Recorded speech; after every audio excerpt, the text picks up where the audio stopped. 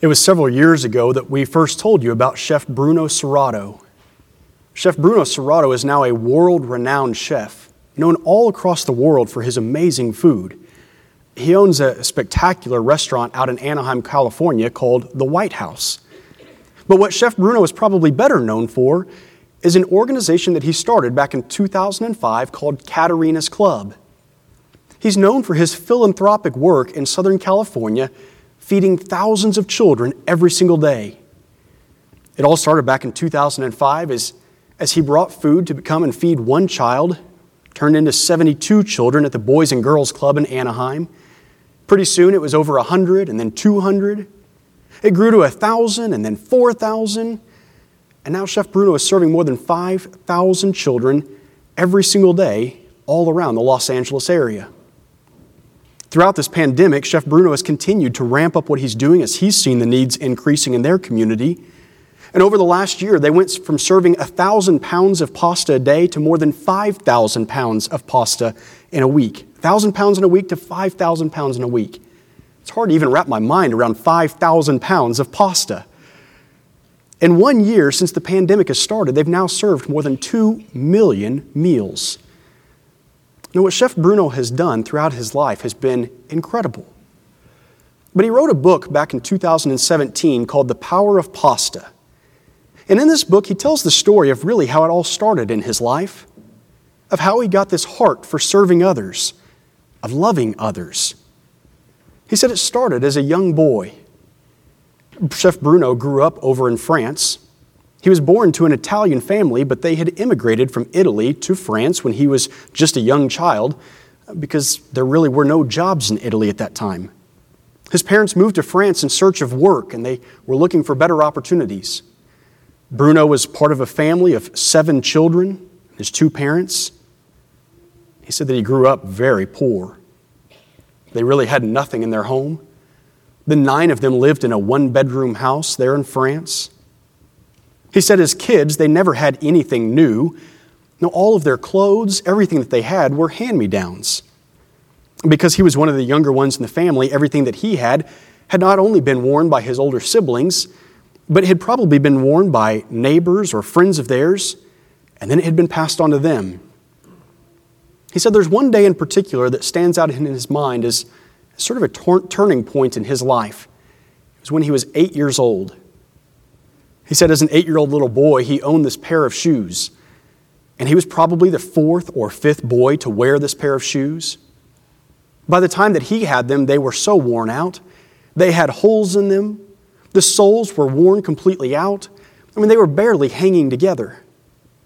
And he said as an 8-year-old, there was one day that they got this huge snowfall there in France. And he knew that there was no way that his shoes would be able to hold together as he walked to school. His feet were going to be freezing in the snow. As all the kids were getting bundled up and getting ready to head out the door, his mom could tell what was bothering him. And so she looked at him and she said, "Bruno, would you like to stay home with me today?" "Yes, Mama. Yes, Mama." Bruno was so excited to get to spend time with his mother, Katerina. Now, Bruno loved spending time with Katerina anytime, but of course, the idea of not having to go out in the snow to go to school with his shoes like that made it even more special. So he was going to stay home with her that day. He said growing up as a family, they always had the same variation of the same meal every single day. And it was some kind of pasta with some kind of sauce. His mother was this great Italian cook, but he said we didn't have much in our family, and so it was the same thing every day. He said getting to stay home with her that day, he got to participate with her as she made the pasta. He got to help her roll it all out and prepare all of the sauce. He had so much fun cooking with his mother, Katerina. He said it made him feel so loved that day.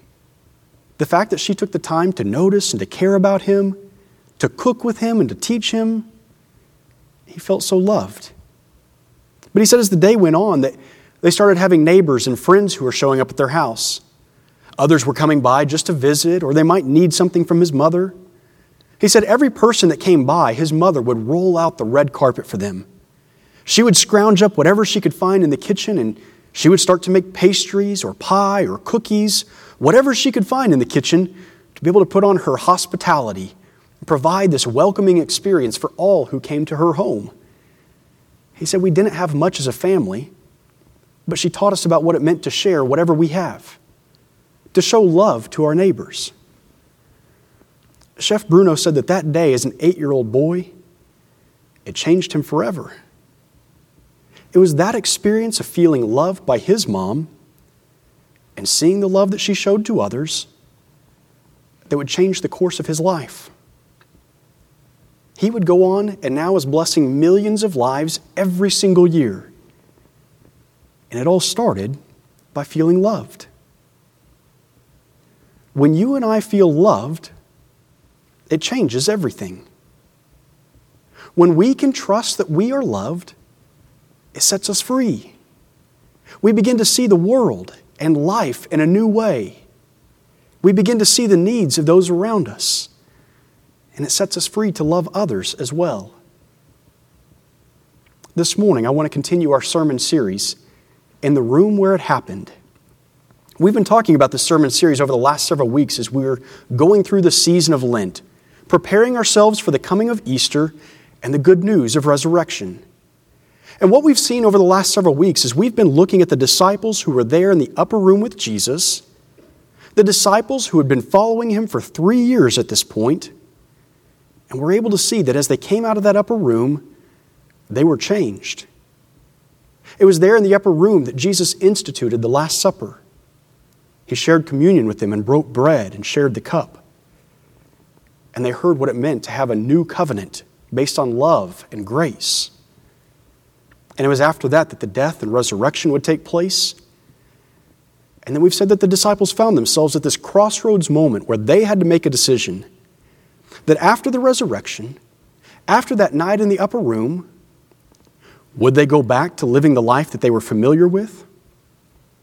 Would they go back up to Galilee and go back to fishing what they knew, what was familiar, what was easy? Or would they choose a new way forward? Would they choose a new normal based in the love that they had experienced from Christ? The temptation that the disciples had to fight was not to go back to what was easy, not to go back with what was comfortable and what was familiar, but instead to choose a new way, rooted in the love that they had experienced from Christ. We've said that you and I right now are sort of at a crossroads moment in our world. Over this last year, we have lived through so much with the COVID-19 pandemic.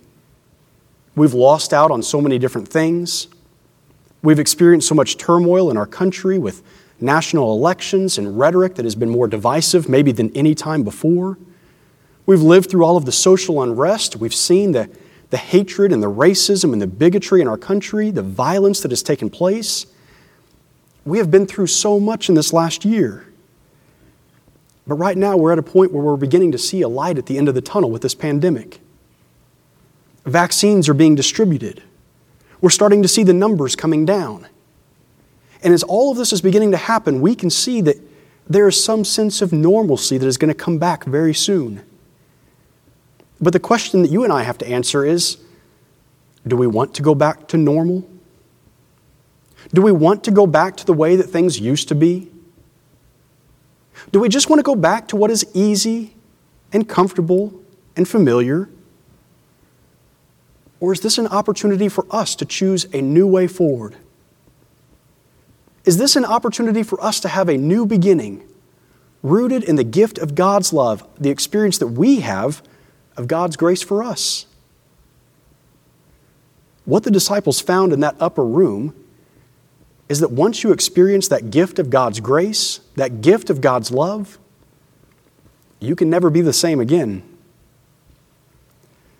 Each week during the sermon series, we've been having fun looking at some of the different disciples.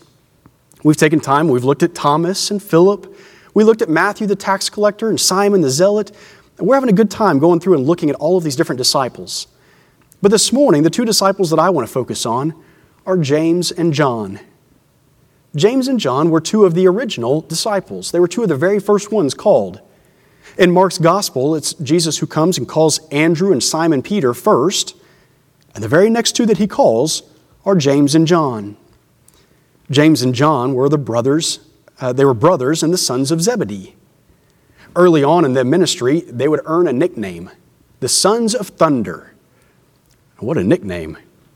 That doesn't really give you these warm, cuddly feelings. That tells you something about who they were. They were the Sons of Thunder. They were known for their angry spirit, their quick temper. At one point along the way in the ministry, we read in Luke's gospel that they came upon a Samaritan town. And the Samaritans there in this village didn't want to welcome Jesus and the disciples. And so James and John turned to Jesus and said, "Do you want us to bring down fire from heaven upon them?" These were the Sons of Thunder. They were ready to bring down the fire on those who were different, those who didn't accept them. And Jesus rebuked them for this and called them back. James and John were sort of part of the inner circle of disciples. We know that there were the 12, but there were those who seemed to be just a little bit closer to Christ. It was James and John, along with Simon Peter, who would go up on the mountaintop with Jesus. And there they would witness as he was transfigured into all of his glory. It was James and John, along with Simon Peter, who were taken aside away from the other disciples at the Garden of Gethsemane by Jesus, before eventually he would go off by himself to pray. And it was James and John here in our scripture lesson this morning that are walking ahead of the other disciples with Jesus. And it's there they would ask him a question. Will you do for us whatever we ask of you? Now, some of you know that I have a daughter. She's about to turn 1 year old next week. And I imagine there's going to be a time that will come in her life where she's going to turn to me and she's going to say, "Dad, will you do whatever I'm about to ask you to do? Will you just say yes to whatever I'm about to ask you?" And I can imagine what my answer is going to be. And it's probably not going to be nearly like how Jesus answered the question. James and John asked, will you do for us whatever we ask of you? And Jesus said, "Well, what do you want from me?" And James and John said, when you come into your glory, we want to be at your right and your left hand. Now, when the other disciples heard this, they were upset with James and John. See, they believed that James and John were asking for this special seat of power, that they were asking for some kind of privilege above and over everybody else. And they didn't like that. And you know, for years now, that's how I've read this scripture. That's always what I thought James and John were asking for. But as I started going back and studying this scripture and reading Mark's gospel, getting ready for today, I discovered something that I don't think that's really what James and John were asking for. Now, if you go back to the verses that come right before our scripture lesson today, if you go back and you read the rest of Mark chapter 10, what you find is that right before this, Jesus says, "Those who have left everything to follow me, well, they will receive their reward." It's right before this that Mark tells us that those who were following Jesus knew that they were on their way to Jerusalem. They knew what was waiting for them. And those who were following on that road were afraid. It's right before our scripture today that Jesus says, "The first among you shall be last, and the last shall be first." And then Jesus begins to explain everything that's about to happen. How when they get to Jerusalem, he's going to be betrayed and handed over, put on trial and condemned. How ultimately he's going to be flogged and beaten, spit upon, and ultimately he's going to be killed. And it's immediately following that James and John ask the question, "We want to sit at your right hand and your left hand when you come into glory." And Jesus answers them and says, "Can you drink from the cup that I drink from? Can you be baptized with the same baptism that I'm baptized with?" And James and John say, "We are able." The cup that Jesus asked, "Can you drink from the same cup?" It was the cup of suffering. This was a metaphor that was used in the Old Testament. It was a metaphor that James and John would have been familiar with. We read about it later on as Jesus is in the Garden of Gethsemane praying to God and saying, "Father, if it is your will, take this cup from me." It's the cup of suffering. And Jesus is asking James and John, if you want to be with me at my right hand and my left hand, as everything is about to happen, are you prepared to suffer? What James and John were asking for were not seats of privilege and power above everybody else. What they were asking for was to be with Christ in the midst of his suffering. With everything that he was about to go through, they wanted to be right there by his side, at his right hand and at his left hand. when Jesus asked, "Are you able to drink the same cup? Are you able to be baptized?" We are able. We're prepared to take this on. James and John, these two disciples that had once been the sons of thunder, wanting to rain down fire on those who were different, they'd been changed. Their lives had been transformed, and now they were ready to take their seats and to suffer right alongside Christ. Why? Because along the way they experienced what it meant to be loved. And they were willing to follow wherever Christ led them. We've been looking at the painting of The Last Supper by Leonardo da Vinci, one of the most famous paintings in the entire world. Well, I didn't realize that this painting is so large, 15 feet tall, 29 feet wide. It's painted on a wall there at a monastery in the dining room in Milan, in Italy. It's this massive painting that depicts the Last Supper, and it depicts the moment when Jesus tells the disciples, "One of you is going to betray me." And then Da Vinci captures the reactions of all of the disciples. And we've been going through and looking at the reactions and how Da Vinci captured what they were feeling in that moment when they heard the news that one of them was going to betray Jesus. James and John, when you look at the picture and you find them, you see that both of them are shocked. Both of them are in dismay. John is sort of leaning back, swooning in his seat. He just can't believe what Jesus has just told him. James, he's got his hands outstretched angrily. You see sort of the son of thunder coming through in him. He can't believe what Jesus has just said. It's almost as though he's looking for who it is so that he can bring down fire upon them. And where are James and John seated at the Last Supper? John is closest to Jesus at his right hand, and James is closest to Jesus at his left hand.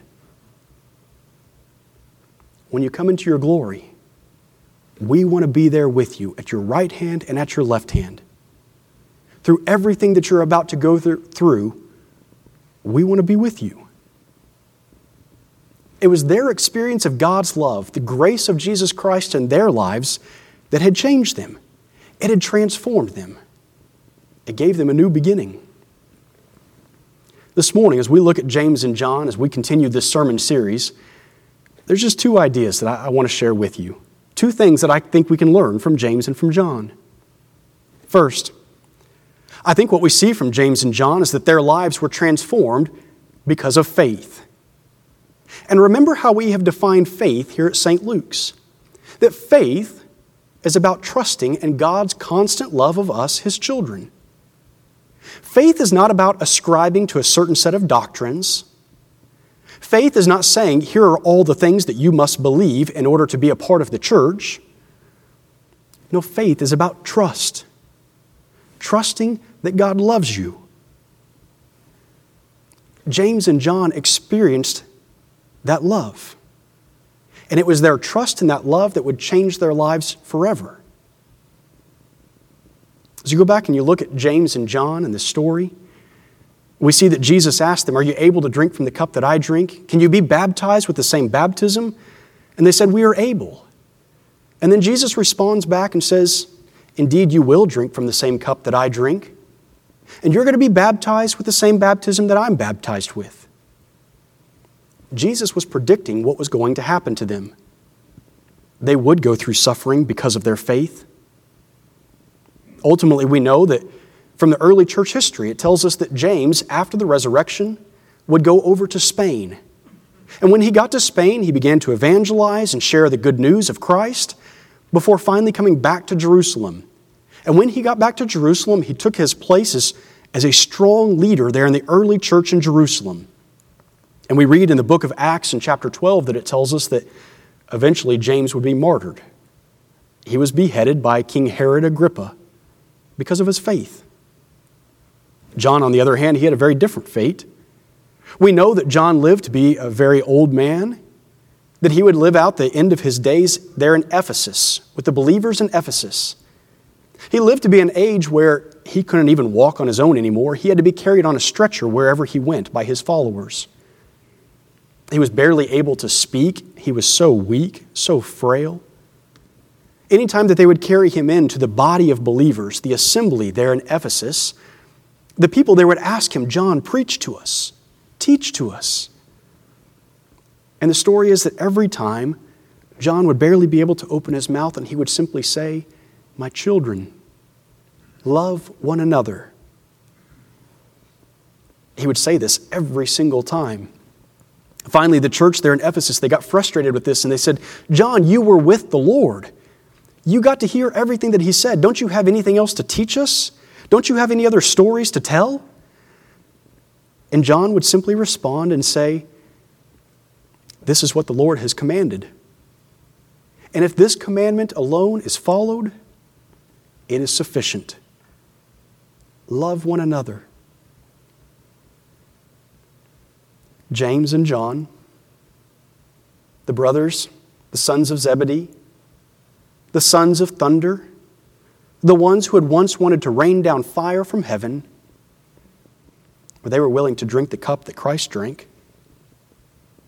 Their lives had been changed by their experience of God's love, and it would put them on a trajectory that would help to change the world still to this day because of their work in the early church. When we experience God's love, it changes us. You may remember it was just over a year ago. It's hard to believe it was a year ago. It feels like a lot longer than that because of everything we have been through. But it was just over a year ago that we told you about a trip that our executive team had a chance to make to go up to Pennsylvania. It was Dr. Long and Reverend Wendy Lambert, Reverend Phil Greenwald, and myself. We went up to Pennsylvania and we wanted to go and visit several different places. We went to go and learn about Fred Rogers and Arnold Palmer. We went to go and visit Latrobe, and we had a great time there. But one of the main reasons we really wanted to go to Pennsylvania was to go to Pittsburgh to meet with Rabbi Jeffrey Myers. You may remember that Rabbi Myers is the rabbi at the Tree of Life Synagogue there in Pittsburgh. And you may remember that it was back in October of 2018 that a gunman walked into the synagogue one day during their Shabbat services and began to open fire, killing 11 people. 11 people who had simply come to worship and to pray that day. Killed by a man who is filled with hatred, anti-Semitism. Afterwards, we watched on the news as Rabbi Myers and the congregation came out, and in the face of such hatred and violence, they continued to preach this message of love, of forgiveness, of unity.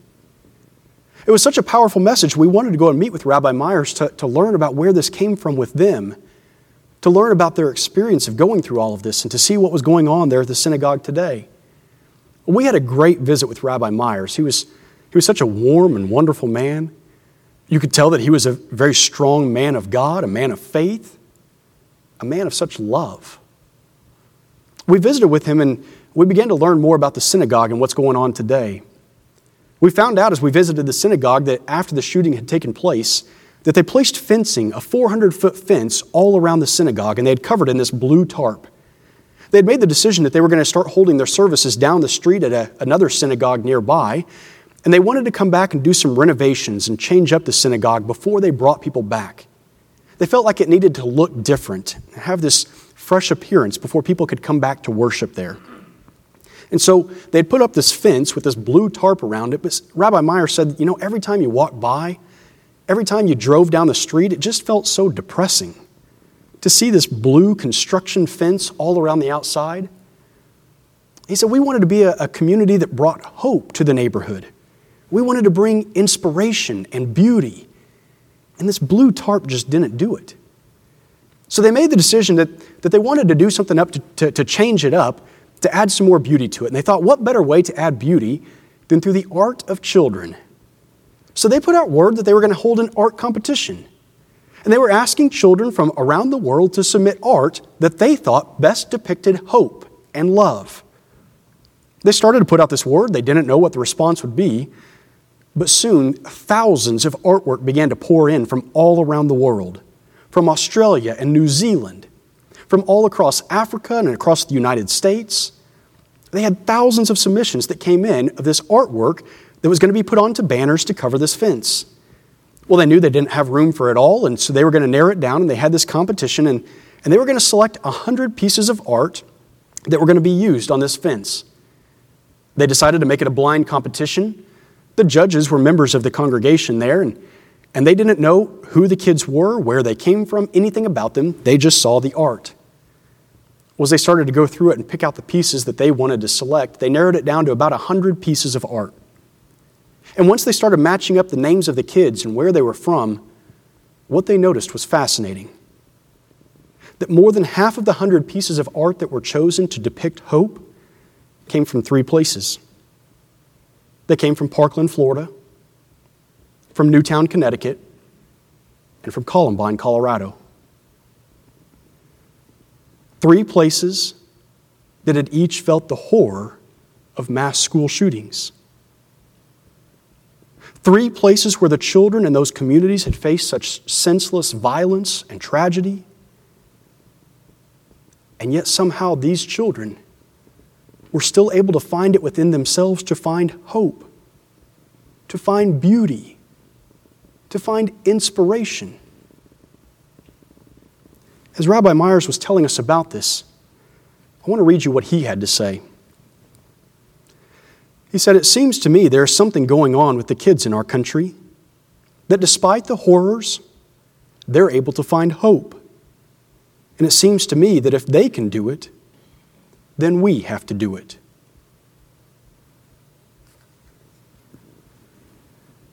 To be able to face all of the horrors, the tragedy that happen in our world, and to still be able to find hope. When you know that you are loved, when you're able to trust in the love that God has given to you, it changes everything. It changes the way that we view the world. It changes the way that we view one another. That rather than responding to racism with more racism, rather than responding to hatred with more hatred, rather than responding to violence with more violence, it is love that changes the cycle. When we trust that we are loved, it changes everything. And so second, it is our trust in God's love that I believe sets us free to follow where the Holy Spirit leads us in this life. James and John would find that following Christ would not be easy. No, Jesus would tell them, you are going to drink from the same cup. You are going to be baptized with the same baptism. I think what Jesus was trying to teach them was that everything that he was about to go through with the death and the resurrection, it wasn't just to atone for their sins so that they could go back to living however they wanted to live. It wasn't just to atone for their sins so that they could go back to living in the way that was comfortable and easy in their life. Jesus was trying to tell them, I'm going through all of this so that you can follow my example, so that you can drink from the same cup that I drink from, so that you can be baptized with the same baptism. When we feel the love of Christ in our lives, it isn't set us free just to be able to go and live however we want to live. It sets us free so that we can follow where the Holy Spirit is leading us. That's what James and John came to experience in their lives. It was last summer that I started taking sailing lessons out at Lake Hefner here in Oklahoma City. It was a good friend of mine that gave me these sailing lessons as a birthday gift for me last year. I'd always wanted to learn how to sail. It seemed like something that would be a lot of fun. I love being outdoors and doing sporting type events, being out on the water. It seemed like something I would be able to do for a long time in my life, and so I was excited to get the chance to go and learn how to sail. It was in one of our first sailing lessons that they taught us what it meant to tack. Now, if you're not familiar with sailing, tacking is when you turn across the wind, when you're turning into the wind in your boat. What we found out is that in a sailboat, you can sail just about any direction that you want to. You can sail downwind, going with the wind. You can sail going across the wind. You can sail diagonally to the wind. The one direction that you cannot go is directly into the wind. And so if the place that you're trying to get is into the wind, the way to get there is by tacking. You turn the boat back and forth, making a zigzag pattern until you ultimately get to your destination, where you want to go. It's turning across the wind, making this zigzag pattern. That's how you get there.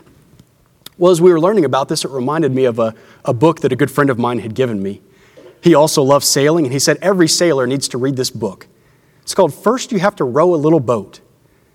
It was written about 30 years ago by a man named Richard Bodie.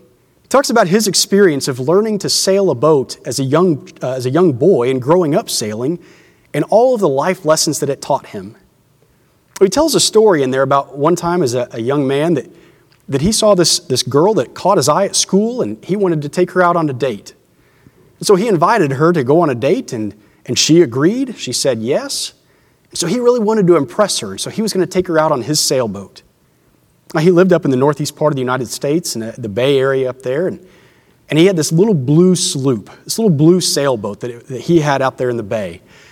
He had had so much fun growing up, sailing it all over the place, and so he was going to take her out on his blue sloop, show her a good time. Well, they went out that day, they got on the boat, and he wanted to go across the bay to this island called Fire Island. They thought whenever we get there, then we can get out and we can swim and have a good time. So they got on the boat, they started sailing. The problem was that day, Fire Island was directly into the wind. So Richard knew that they were going to have to tack going back and forth in order to get there. Well, as they set their course and they started to go, he was kind of angled across off to the side of Fire Island. It wasn't long before a speedboat came speeding by them with a bunch of their friends from school. And all their friends were laughing and waving at them and having a good time. And his date looked at it and she said, "Well, where are you going? You're going the wrong direction. We're supposed to be going that way." And they looked up ahead as the friends had already reached Fire Island, and they got out and they started swimming and having a good time. And he was trying to explain to her how they have to tack and they have to go different directions in order to ultimately get there in a sailboat. Pretty soon another boat came speeding by full of more friends from school, and they were all laughing and waving and having a good time. They get to Fire Island, they jump out of the boat, and they're swimming around with all their friends. Now Richard's got the boat pointed in a different direction. He's tacked back the other way, and she's getting more and more frustrated and impatient. She can't understand why they aren't just going directly to Fire Island. He's getting more and more frustrated as he's trying to explain this whole thing to her and why they can't go that way. The both of them are getting so frustrated that finally he turns the boat around and they go back to the dock. Needless to say, I think it was their first and their last date together. He let her out of the boat, but he said, looking back later in life, it was one of those important life lessons. That sometimes in life we think we know where we want to go. We know where we're headed and what our destination is. But sometimes along the way, we don't always get to take a direct route to get there. Sometimes in life, we find ourselves zigzagging back and forth, tacking one way and then the next to ultimately get where we're trying to go. When I was learning about this in sailing last year, they taught us, they said, whenever you're tacking back and forth, it's really easy to get confused and disoriented, to lose sight of where you're trying to go as you're paying attention to your sails and your lines and you got your rudder behind you, and all of it can become disorienting if you're not careful. They said the way to avoid that is to pick a spot out on the shoreline, something out on the horizon that can serve as a marker for you, that you can look to and you can know where you're going, so that whichever way you tack and zigzag back and forth, you can keep that in your sights and you're headed the right direction. It's really true in life. So often we find ourselves zigzagging back and forth. Over this last year, it's become so easy to get confused about where we're supposed to be or what we're supposed to do. In the midst of this pandemic, there have been so many debates about the right way to handle it, about masks and about vaccines and when to stay home and when to go out and what's safe and what's not safe. And it can be hard to know the right thing to do and where to go. But when we keep our eyes focused on Christ, when we keep our eyes focused on the love that God has shown to us, it's what keeps our lives grounded. It's what keeps us centered. It's what keeps us following where the Holy Spirit is leading us. James and John in their life, they'd find themselves zigzagging back and forth. They would experience the ups and the downs. But in the end, it was their trust in God's love for them, the love that they had experienced from Christ, that changed their lives forever. It changes our lives as well. And when we trust that we are loved, it sets us free so that we can follow the gift of the Holy Spirit, so that we can live in a spirit of love. It sets us free to love our neighbors, no exceptions. After all, as John would say, This is what the Lord has commanded of us. And if this commandment alone is kept, it is enough.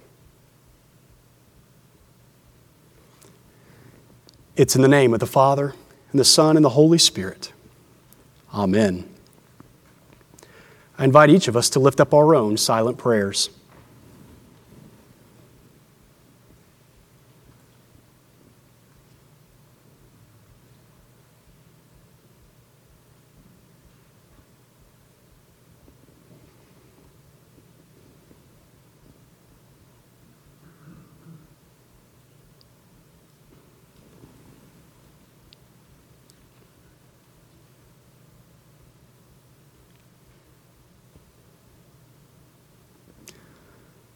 Amen.